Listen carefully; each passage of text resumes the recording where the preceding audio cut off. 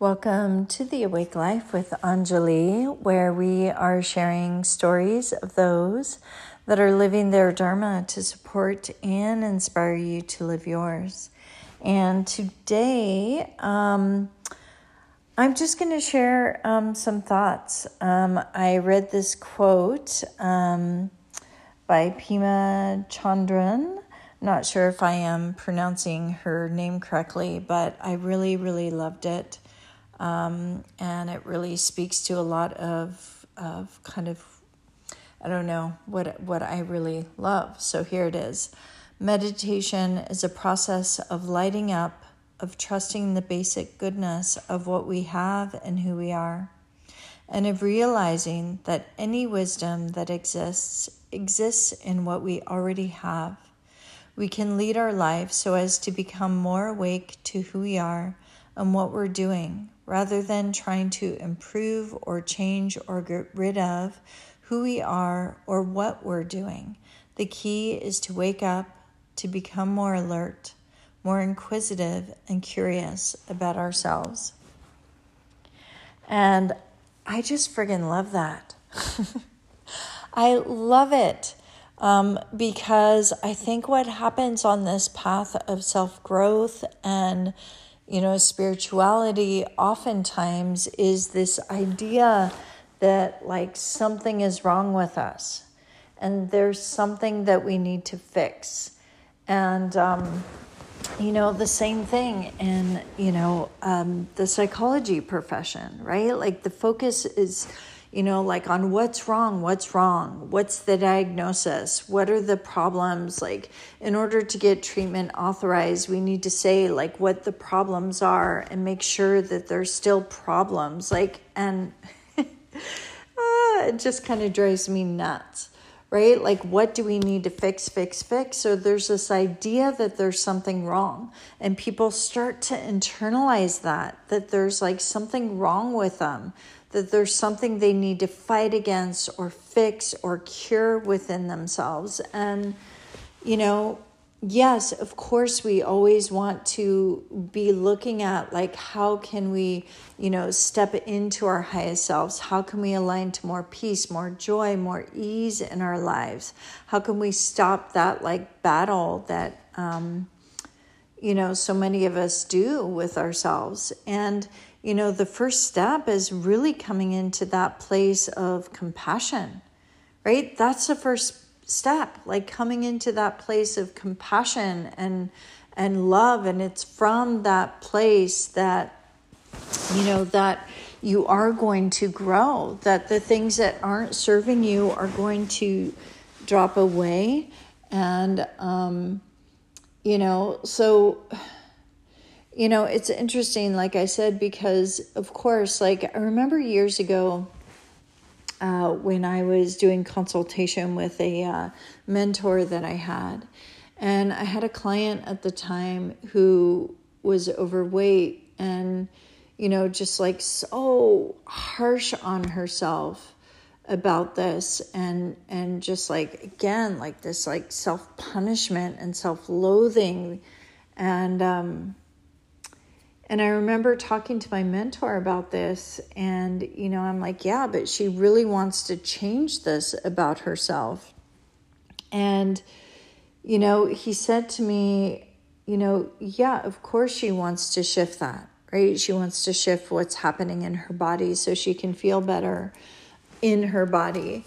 But what has to happen first is not changing her body. What has to happen first is her coming into a place of compassion and acceptance for herself, for where she's at right now, to realize and to really love her body and to accept her body and have compassion. And it's from that place that she can start to make shifts and changes and in the way that she lives her life to kind of lose the weight that she wants. And, I remember that it was so long ago, man. I was such a baby. I was in my early 30s. And, I think that's true, right? Any change that we want to make, if we're making it from a place of thinking there's something wrong with us, or hating ourselves, or beating up on ourselves, it's not gonna last. The greatest change happens from this softening.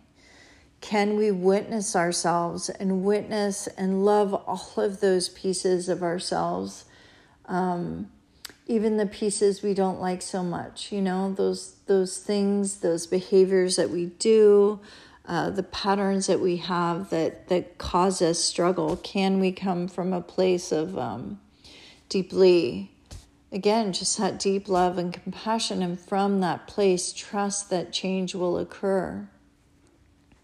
And I think so much of the time we're taught to change from like working hard and having grit and challenge. And oftentimes I think that creates more angst and more struggle and more tightening and gripping and trying and doing. And, that only lasts for so long. And I know this from experience, right? And, there are those times, right, where you really have to, choose to show up for yourself in a powerful way and hold yourself accountable and, just kind of tell yourself like, no, and almost get angry, like, no, I am not going to do that to myself anymore. I had this happen to me last week in a situation.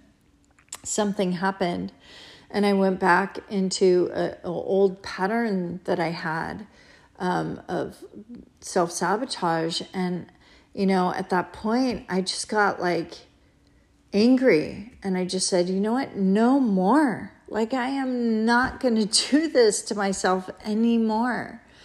And yeah, that was from a place of deep compassion of like, no, I have to I have to kind of like save myself. I have to show up for myself in a powerful way and say no more. And so there, that's compassion too, in those moments, like, yes, I'm not going to do that pattern anymore. And then there's also, those moments where, you're showing up and forcing yourself to show up for yourself in a specific way. Like, I'm going to meditate every day or do this workout every day or eat in a certain way. And that can become, just as destructive, right? When there's that rigidity and not those boundaries to be like, no, like today, my body is asking me to sleep. So I'm going to sleep instead of meditate. And that's going to be my meditation practice today. And it's not out of a place of like giving up or, quote, laziness. It's out of a place of like really listening to your body and aligning to that higher wisdom, right? Not listening to someone outside of you to tell you what to do, but really knowing yourself and knowing what you need and listening to your body, right? Your body will tell you if you really listen and get allow yourself to be present with that what is and start to become curious about yourself. Listen to your body, listen to your heart, listen to your intuition. That's the reason that we meditate, that we get silent with ourselves, to learn to quiet everything down so that your intuition can arise and that your wisdom can arise. And it's not like something that happens in a day or a month or with a freaking program. It's something that is a lifelong journey, my friends. It's a lifelong journey. And the thing is, and there's different phases of life, It's like, and that's the joy. Like, there's nowhere to freaking go. There's no goal. There's nothing to achieve. Like it just becomes this kind of beautiful journey. And, like I said, there's different phases in our lives.